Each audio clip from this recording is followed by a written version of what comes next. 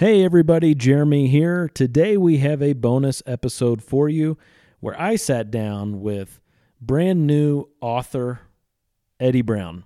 He just wrote a book entitled All Parishioners Great and Small.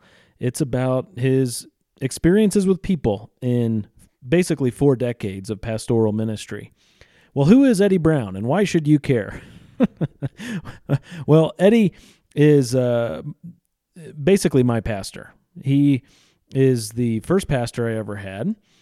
He was pastoring at Maplewood Church in Sedalia, Missouri, the church where I came to know the Lord at the age of 16 when my mom passed away. I actually grew up next door to that church and didn't attend services there, but the Lord started drawing me to himself, and I was attending services in late 2005 through summer 2006, and when my mom passed away, that's when I first believed. It was actually the first day of summer 2006, and Eddie was my pastor.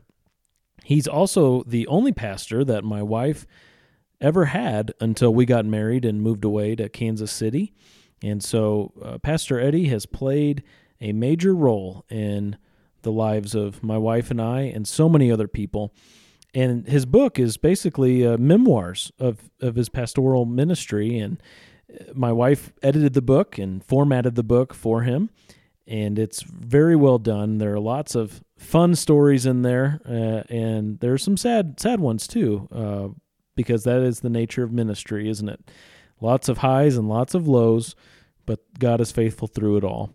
So I'm pleased to release this episode today. His book just came out. It was published, or released, I guess is the better term, this last Tuesday, November 15th, and the Kindle version comes out this next Tuesday, November 22nd. I recorded this with Eddie back in June, I think it was, of this year at his house, and I think you'll enjoy this episode, whether you're in ministry or not, as we talk about his upbringing, his education, the book itself, and what he's learned in just reflecting on nearly 4 decades of pastoral ministry. So enjoy this episode today, a conversation between me and my pastor, Eddie Brown. Well, I am here in the upper loft of a barn in central Missouri with a man who's very important to me, Dr. Lonnie Edward Brown. See, already you've messed up. No one calls you that. Here I was worried about that I might say something that was wrong, but here you've already, it is Dr. L. Edward Brown, and it's Reverend Doctor. Yes. Wow, I did mess that up. Yeah, and like one of my friends would assure me it's not a real doctorate. Because it was from Covenant Seminary, or what? No, that's fine. Yeah, it's a D-Min degree and not a PhD. Yeah, well, I thought you would have gone for the Angel degree, but you went for the D-Min instead. I'm still thinking about that. Okay, all right. well, here we are. All that to say, and you're Eddie Brown. I am, and you are the one who baptized my wife when she was a little girl. Mm-hmm. You baptized me. You baptized my father, all in the same place, in Lake Pomme de Terre, in Missouri. On Memorial Day weekend. On Memorial Day weekend, each one of us. Yes. At family camp. And you were the one who officiated the wedding between my wife and I. And you were my first pastor, and you're still the one I call Pastor Eddie, though you're now retired. Is that appropriate? Yes, I'm largely retired. Oh, okay.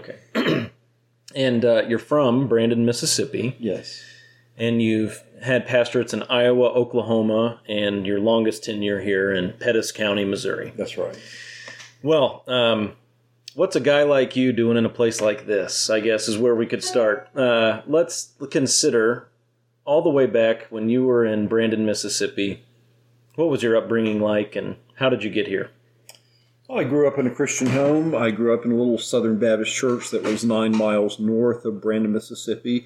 I believe that my grandfather helped to start the church. I'm not absolutely certain of that, but that's in some of the folklore of the family. And we would go every Sunday. My mother did not drive at night. My father, as a bus driver for Continental Railways, was sometimes not there to drive at night, and so we would go only in the mornings to worship. But it was in that little church that I walked the aisle in the Southern Baptist way, talked to the preacher, shook his hand, and I was converted. How old? I was 11 years old and genuinely saved, marvelously saved. It's a miracle every time it happens. 11 years old or 51 years old. It's a miracle every time it happens. And then within a year, I was visiting with my other grandfather, who was a Methodist lay preacher. He was someone who pretty much set the standards for godliness in my early life. I, to this day, have known no one else quite like him. 7th grade education, very well spoken, a good writer. I have several of his sermons. I have several of the little booklets that he wrote. And as I read them, I find no fault with them. And you know how nitpicky I am when it comes to things like commas and such. For those who may listen to my sermons, this is the pastor I've referenced who keeps track in the back of the books where the typos are throughout the book or the bad grammar, mispunctuation. Nitpicky is a bit of a generous statement. Well, thank you.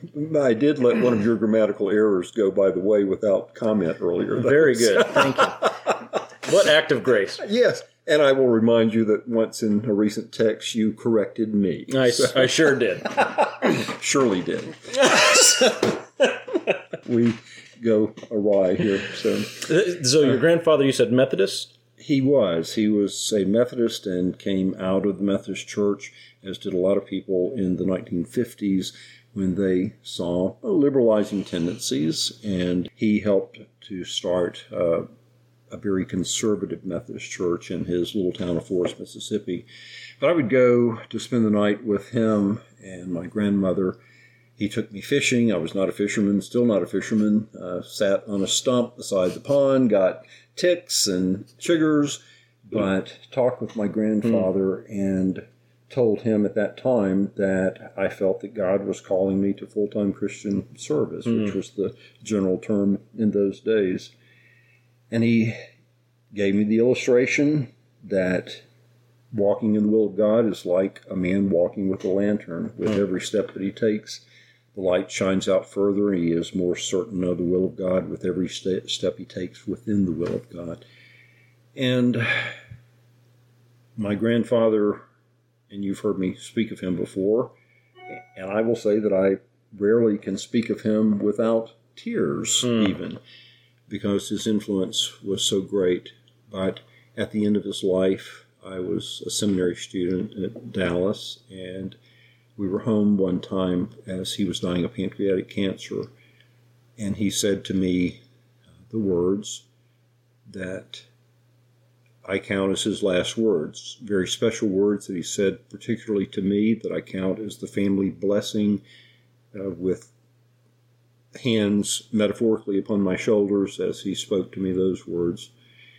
And then his last words that I ever heard him say were, "There's nothing so important as winning souls for Jesus Christ." My other grandfather, his last words that I recall, he was bedridden at the end of his life. We were out doing the chores on the farm early Sunday morning. I was visiting with him. Dad was doing the work.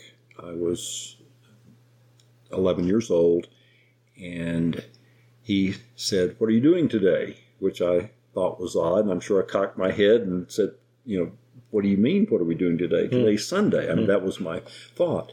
And I said, "Well, we're going to church." And he said, "There's no better place to be than in the house of the Lord." So those are the last words that I recall from my grandfathers, and that is part of what I count as the call of God upon my life, and that's roughly when it began, and here I am today. Then you went to Mississippi State? No, I went to Mississippi College, which is a Southern Baptist school Oh, I don't know why I thought you had a Wes went to Mississippi State. Oh, Yes. okay. So I went to the oldest college in Mississippi, the oldest, and there's no older college or university in Mississippi than Mississippi College, founded in 1826, I believe, and I graduated in 1974.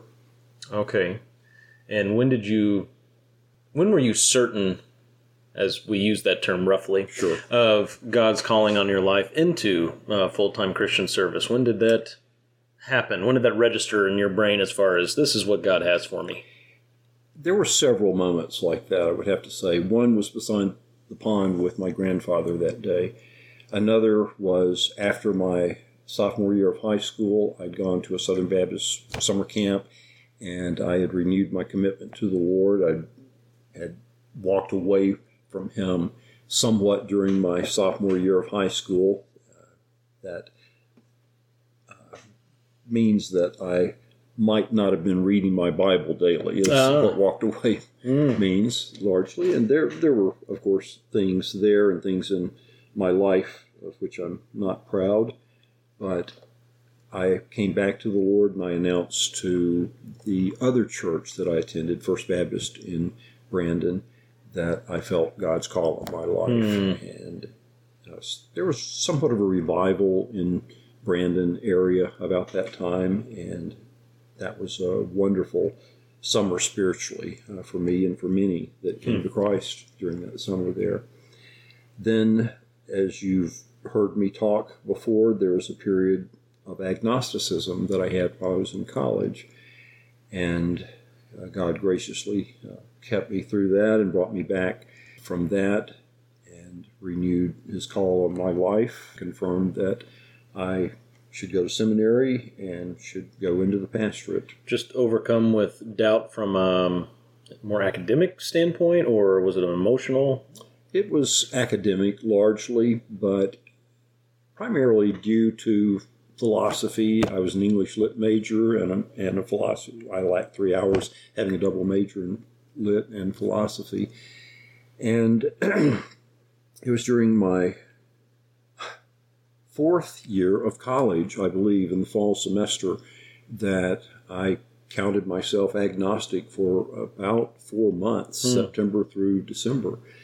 And on the eve of January 1st, I had gone to my church for the New Year's Eve celebration. Now, understand, during this period of agnosticism, I continued to read my Bible daily through that. I continued to go to church. Like, inexplicably you're doing these things? Or, I mean, if you're claiming some form of agnosticism for yourself, why do those things? Well, you know me to be somewhat of a person of habit, and dare I use the term inflexibility and rigidity, and I could go on. But part of it was that, I think, but it was just a habit that was so ingrained, and I still was searching, and I was still open, and yet I had serious and real doubts about the existence of God, and I came back to the Lord in a major way on January the 1st. About 2 a.m., I was alone in my apartment, and I was in despair. I called out to God, "God, if you're there, do something." And I have rarely seen such immediate answers to prayer, but I felt a genuine peace wash over me at that moment. And I counted that as a very firm and real answer to prayer. And I think it was another 4 months before I felt that I was back on a real firm biblical footing, but that was the beginning of my coming back to the Lord. I had friends who were about to go to seminary. I had always planned to go to seminary, and at that time I thought, I'm not spiritually in a position to make that decision, so I postponed that decision to go to seminary, and I slowed down the pace. I decided I would not graduate from college that year even, but the next year. So I took one less course, and therefore I could not graduate that year. And then prayed and sought the Lord, and then felt led again to go to seminary after that. And you started attending Dallas Seminary in 1970. You graduated in 78, right? Or 79 from Dallas. And so I started in 1975, graduated from college in 1974, and then I graduated from seminary in 79. Yes, would you like to see Ada's first time ziplining? How about I'll check that out in a little bit, okay? Okay. Thanks. Everyone is invited. Okay, very good. Thank you. You're welcome. Now this was the heyday of Dallas Seminary. This was a really sweet time to go. Yes, our classes were growing each year. Our entering class was 225, the largest ever at Dallas Seminary. I think it continued to grow for another several years. And the professors you had, quite stellar. Yeah. Did you just briefly touch on your time there and how that shaped you as a Christian and as eventually a pastor? Yes. The faculty was great and grand at that time. Bruce Walke was there. It was marvelous to hear him preach. He taught with such a passion, and it was perhaps more marvelous to hear him pray. Then there were luminaries like S. Lewis Johnson and Harold Hoehner. Those were several of the big names at the time. But people like Walter Bodine that most people have never heard of, I believe finished his career at Yale and is a Septuagint scholar. He was a joy to have in class. I was an Old Testament major, so I had him for a course in Isaiah. And Dr. Walke left after my first year. Dr. Johnson left after my second year, I think, at seminary. Dr. Hoehner was still there, and I had him later for a couple of courses. Howard Hendricks, of course, was there. Ryrie, Walvoord, Zuck, Toussaint, Pentecost. Yes, all of those. It's like I'm listing off the Yankees lineup in the 1950s or something. Mantle and the gang, Maris. Yes, and all of those. So, and I was proud to present Dr. Ryrie with a list of errata in the first edition of the Ryrie Study Bible. Wow. Yeah, and I have those right here in this Bible. Oh. Still today. There they are. So. Wow. Was he thankful for your diligence there? He was appreciative. I mean, everybody knows that with any book, I will say virtually any book, there are errors in some form or fashion. And so he was glad to catch those. Yes. Well, you have recently finished writing through, but you're still editing your memoirs. Yes, I suppose it is. And this is your first book? Yes. What took you so long? Every time I would think of writing a book, someone else beat me to it. An example of that would be John White, if you remember that name. He was, I think, Canadian psychiatrist, maybe.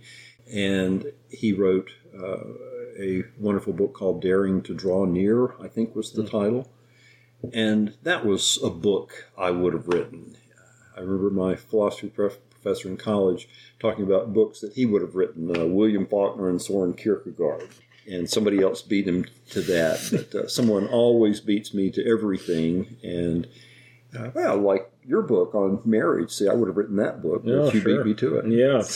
But no one's written your memoirs yet, so... No, but I have entrusted Dr. David Puckett, retired from Southern Baptist Theological Seminary, with the task of writing the official biography. Oh, very good. Yes. Well, this has... That's tongue-in-cheek.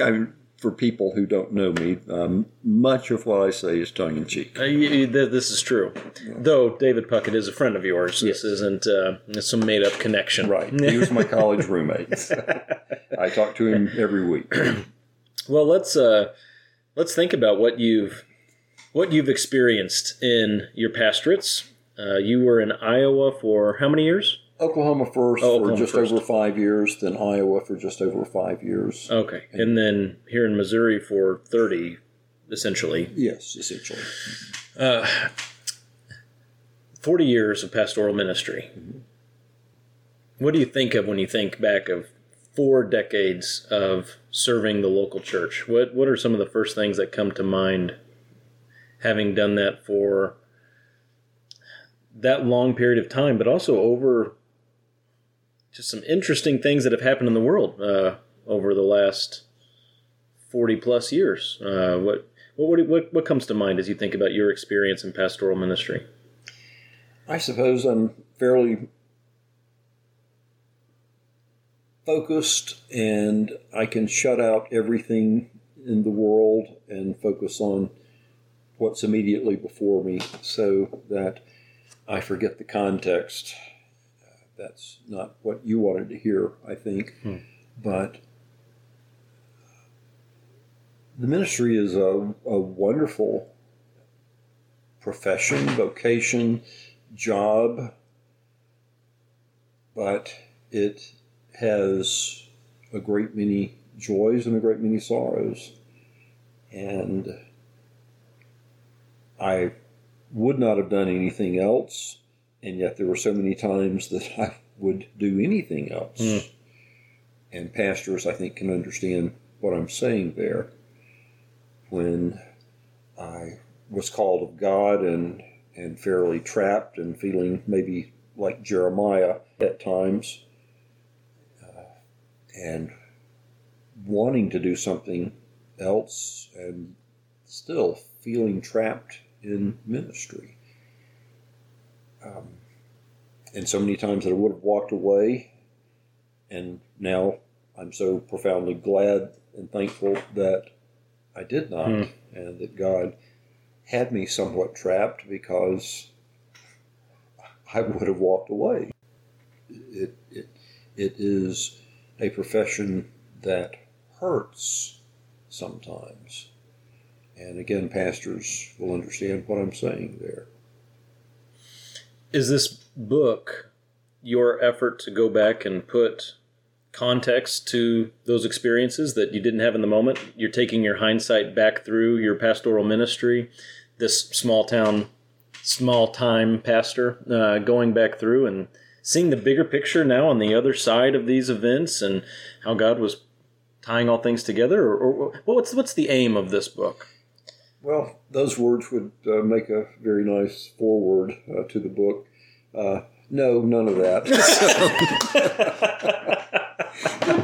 You're much too generous with what you assume my thought processes might be, or that I still have some. But no, really, it's just fond memories that I have and people that were dear to me, interesting to me.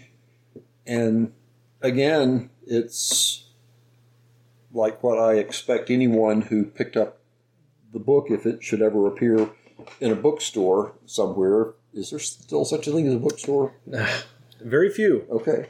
Well, if it were ever in a bookstore, and if anyone ever picked it up and anyone ever saw the title, which they will appreciate, the title is quite wonderful, and I will not allow it to be disseminated just yet.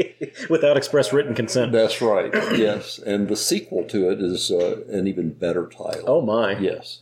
But the title is about as far as it will ever get, I'm afraid.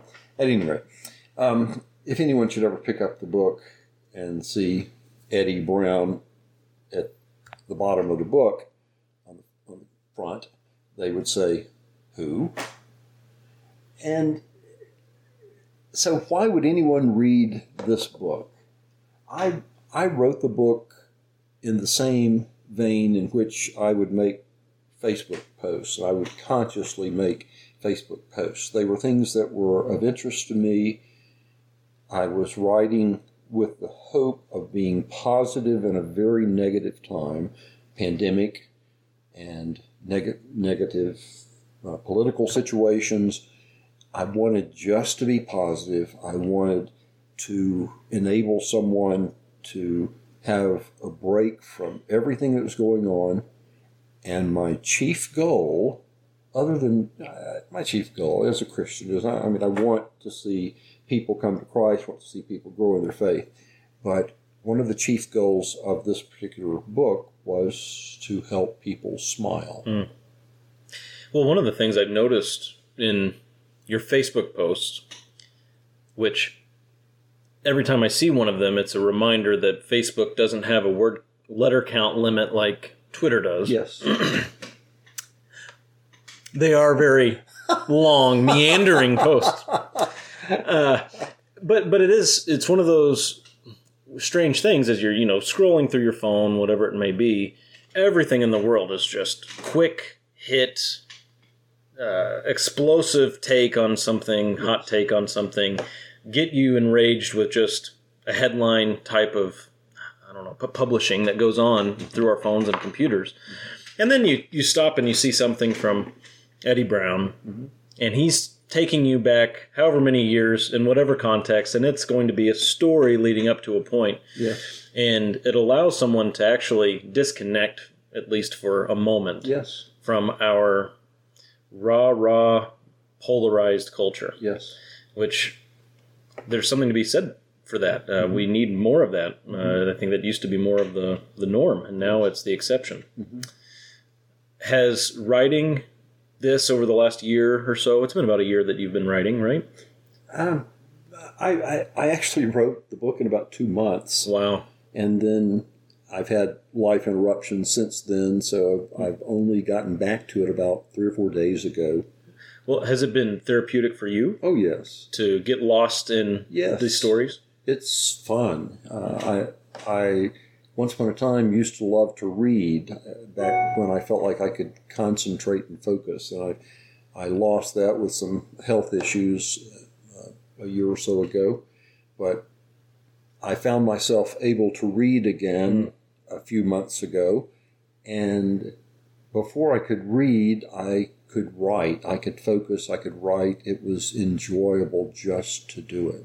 And I could spend hours, and my wife, Wes, graciously gave me from 4 o'clock to 7 p.m.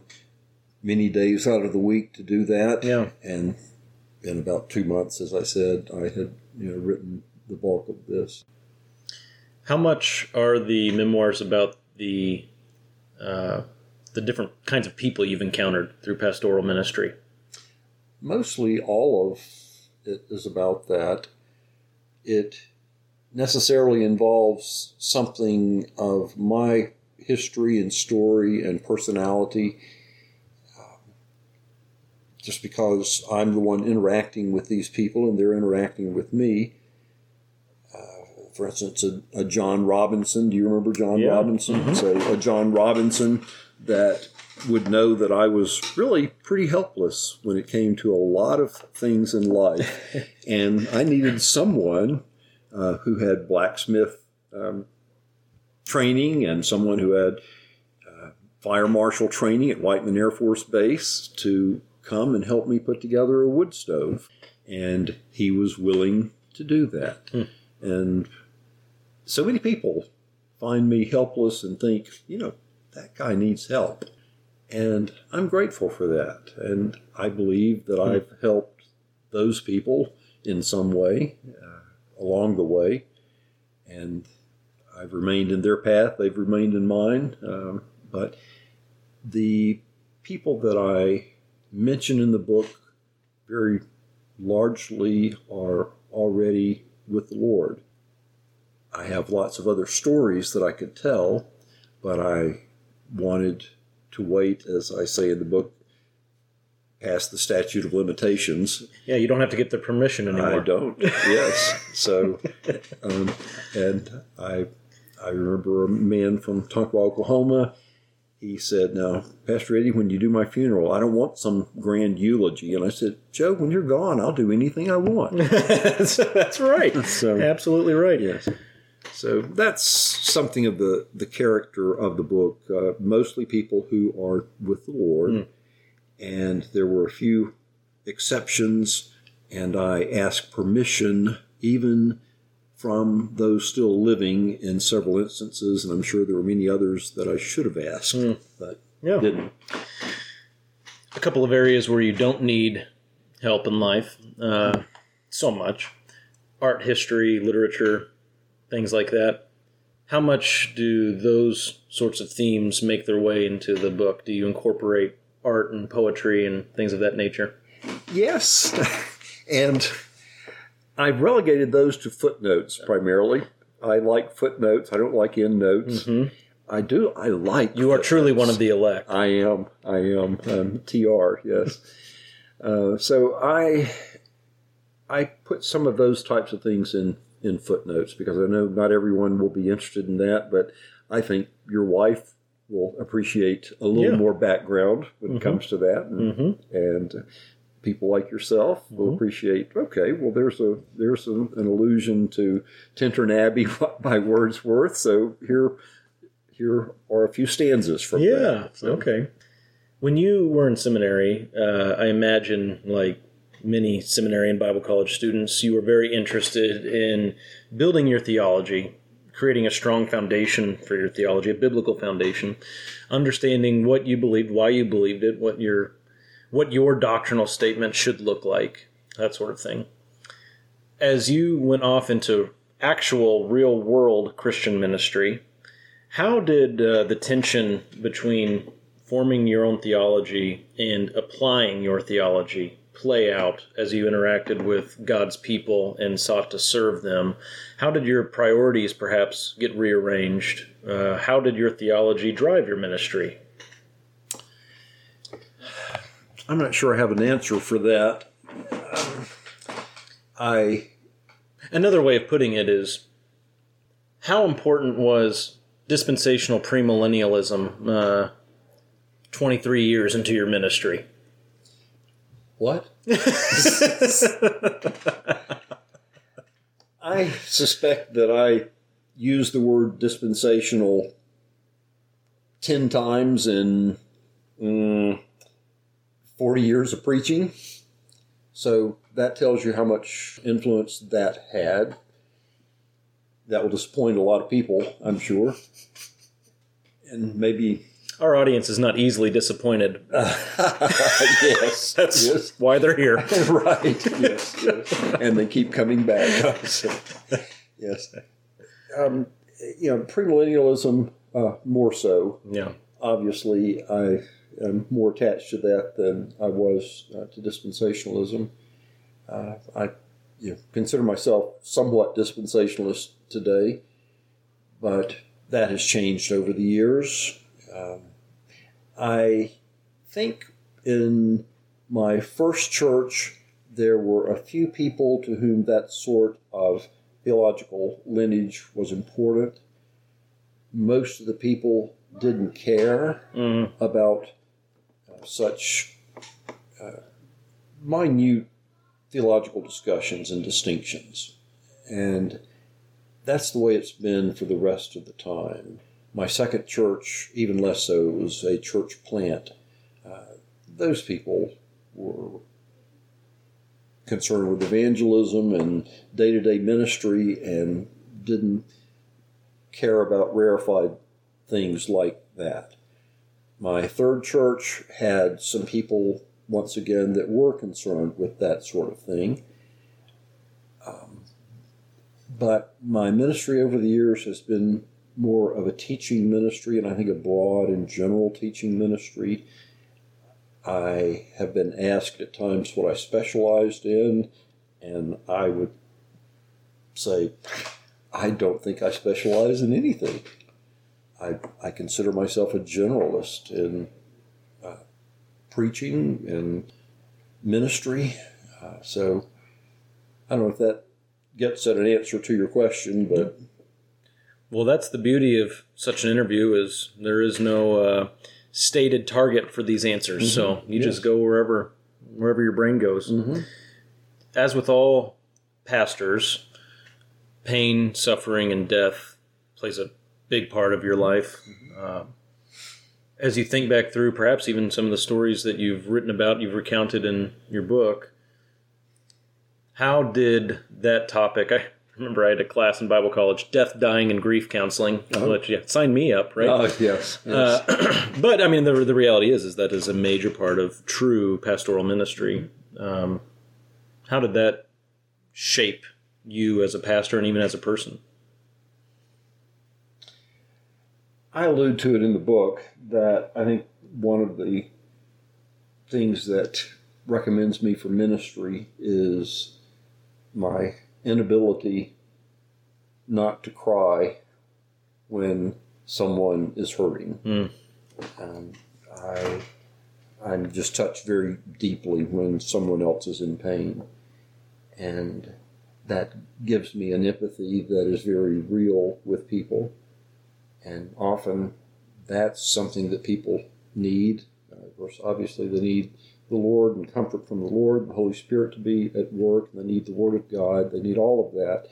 But in the process of getting that to them, they need a vessel that has empathy. And God made me that way. And that has made it possible for me to be a pastor.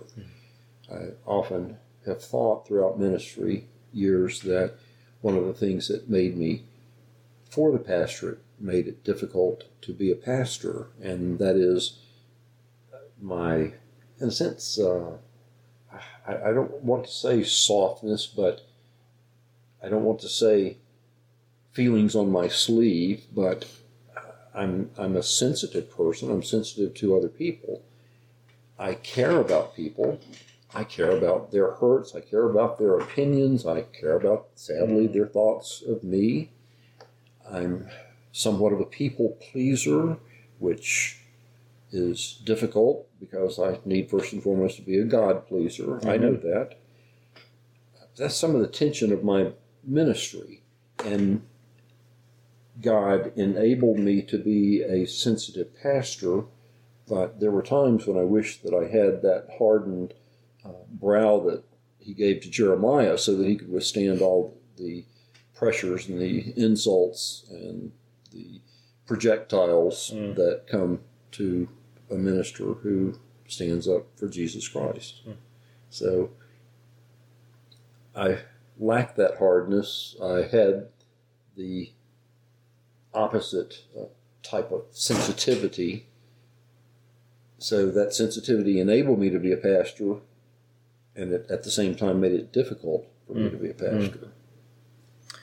Well, I am a beneficiary of your empathy. The first verse I ever memorized of Scripture was actually just a phrase, and I memorized it the moment I heard it. You and I were together at University Hospital in Columbia. My mom was passing away. I was 16 years old. You were sitting next to me, and you took out a little pocket New Testament with Psalms and Proverbs. It had an orange cover. And you read to me from Psalm 61, and you had a hard time making it through those verses. And I memorized the phrase, "Lead me to the rock that is higher than I." And that was the first portion of Scripture that was ever truly committed to heart memory. And I know that week, and not only had my mom committed suicide and you were ministering to me and my father, there was someone else in the church who just lost a baby that week. Stillborn. Yes. How did you make it through weeks like that in ministry? I mean, there are people who might be listening to this who are going through that right now, that kind of week. That had to be so utterly draining because Sunday is still coming on top of all of that. Yeah. How did you make it through? Yes. As I recall, the baby had died on a Thursday evening, and I believe your mother's death was on a Friday. I may be wrong on that. So that's obviously 2 days before the preaching event on Sunday. And I'm a last-minute sort of person. I'm never prepared. I've never been prepared a day in my life for anything. And what an admission. Now, I have heard you say that there were some times you went to your office Sunday morning and you weren't sure what you were going to preach. Oh, absolutely. I can't fathom that type of experience. Yes. And you can't. I know that. I've observed you. But I would each week go through a couple of different possible preaching scenarios and outlines and approaches and major points and throw them away on Friday and start afresh. And very often I get to Sunday morning and it's this, what in seminary might have been an exegetical outline, but it's not a homiletical outline at that point. But God shows up on Sunday morning and, Lord, help me. And he does. And then the message just appears. It's just so clear. And then it's given, and it's given with freedom, when the Holy Spirit's involved. But in a week like that, just getting that call at about 9:30 at night that an hour away in a hospital, a baby has died, going to the hospital, getting home, after midnight, after visiting with the grieving couple, and then the next day, again, your mother's death, and the terrible trauma of both of those. God shows up. God helps. There's no other way. I'm as inadequate as anyone that I've ever known, and yet sometimes God condescends to use me, and that blesses my heart. But there's no explanation for how he gets us through some things, and yet we know that he is the only way that we get through some things. Amen. Just as powerful are the moments of joy in ministry and happiness and the mountaintops of ministry where you feel like you got the whole thing figured out. Yes. What are some highlights as you think back in ministry of moments of true joy? Are there any commonalities between those events as you look back on 40 years of pastoral ministry?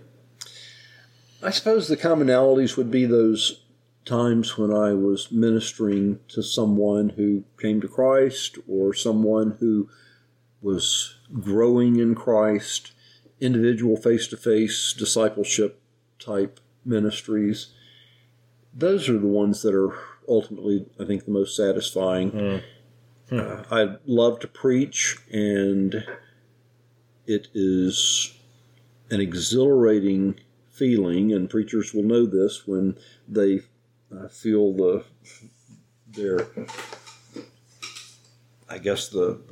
wings of the Holy Spirit lifting them up, and sense that God is pouring forth speech from their mouths, and they are an instrument in the hands of God. That's an exhilarating feeling.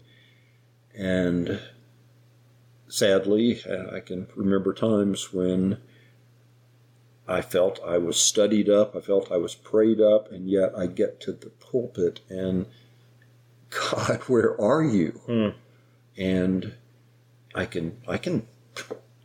was a professional enough to be able to go through the outline, get the words out and over the pulpit, but God, where are you?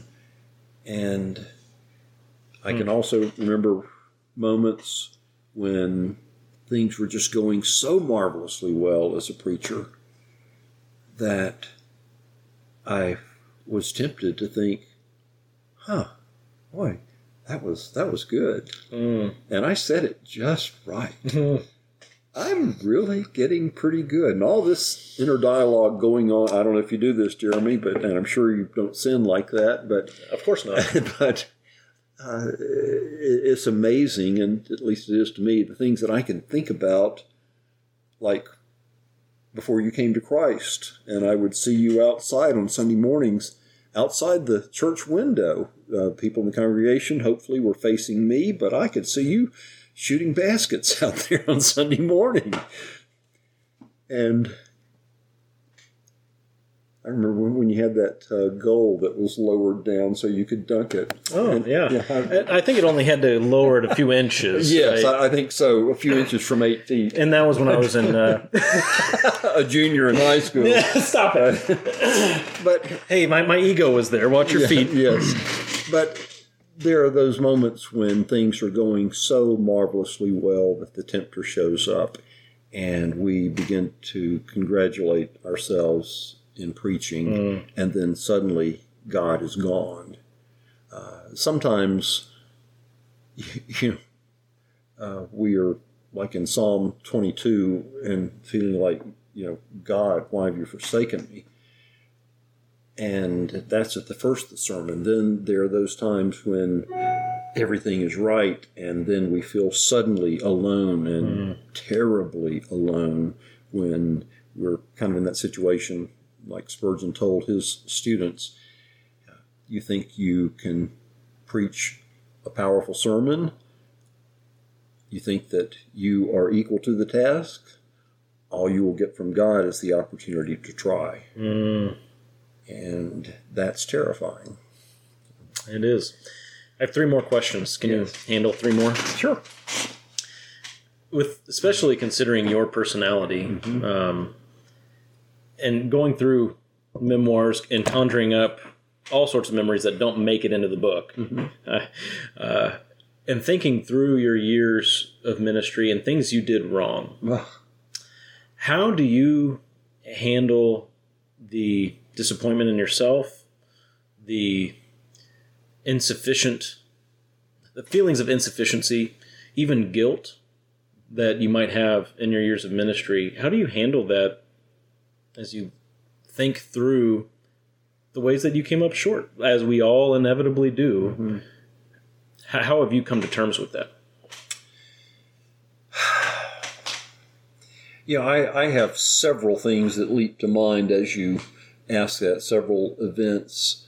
One particularly in Iowa, when I was, I would say, ministering to a grieving couple, and I was inept, and I was stupid, and I was ineffective. A conflict situation here and there in my last ministry here in Missouri, that I was at fault and the other person in conflict was at fault as well. I'm thankful to the Lord that those instances, to the glory of God, were worked out and worked through. That former incident that I allude to, there was never real resolution to that, and someone who came under my ministry as a virtual agnostic and came close to Christ, probably through my ineptness at one particular moment, was offended, and I know nothing of where he ended. So those things I hate and I love. God was certainly good in helping through the conflict. And there were several times when Wes and I thought that our ministry here in Missouri was at an end. I would say chiefly 4 times over the 27 plus years. And we stayed by God's grace and with God's help. And those persons with whom I was in conflict are some of my closest friends. So I guess God takes those things, uses our fallibility, our mistakes, brings about growth by His grace. But I still look back and I wince at so many things throughout life, high school, college, just on and on. So many things that I have profound regrets about. It's like the scriptures where some terrible situation is being discussed and relayed, and then you see two words, but God. Mm-hmm. And if it were not for Him, for His grace, His forgiveness, the ways He renews us, I would have quit a long time ago, and I would have been more useless than I am. So. If you could go back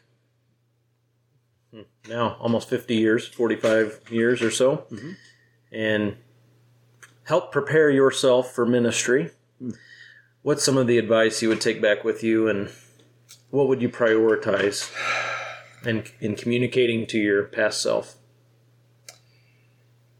Oh, goodness. There are so many things that I should do differently, but I am caught up in the limitations of my own personality.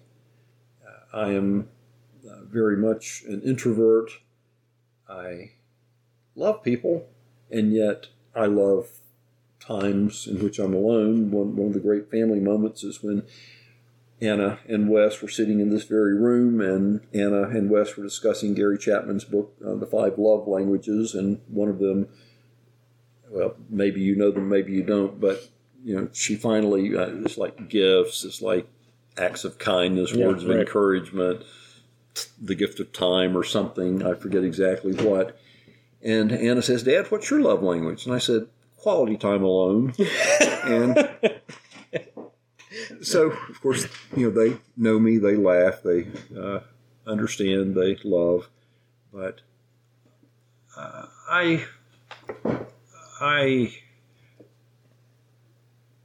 sure I would tell myself to be with people more than I was, to not become so caught up and just so fussy about perfectionizing various sermons, for instance. I manuscript sermons all of these years. So that takes time and discipline and time and time. And to what end and why, ultimately, when really my best sermons are when God just at the last minute says, point 1, point 2, point 3, boom. And I guess fuss less and love more is what I would say. That should be on a sign somewhere. Yeah. I'm not sure I could pull it off, though, given who I am. I think I would also say to my former self, pay attention in Latin class in high school and keep Latin revived and maybe consider... Make Latin great again. Yeah, absolutely. And maybe consider a classics major along with English Lit and philosophy and a triple major in college. So things like that. So what practical use does that have for anyone, really? But here I am. Yeah, okay. Well, you've got your Bible sitting there. Yes. What passages have comforted you, have motivated you, have given you vision as, again, not only a pastor, but as a Christian in your life experiences? What are some of the most precious passages that have spoken to your heart and have been the ones that you've cherished? I would suppose, hearing my grandfather quote Psalm 1, for instance, hearing my grandfather beginning to quote John 14, and he could quote 14 through 17, and many other passages that my grandfather could quote. But he would speak of Hebrews 12:14, holiness without which no man will see the Lord. The J.C. Ryle book by that title was one of the most influential in my life. But I think one of my favorite texts in Scripture is one that I think the King James translates properly, and I think modern translations fail.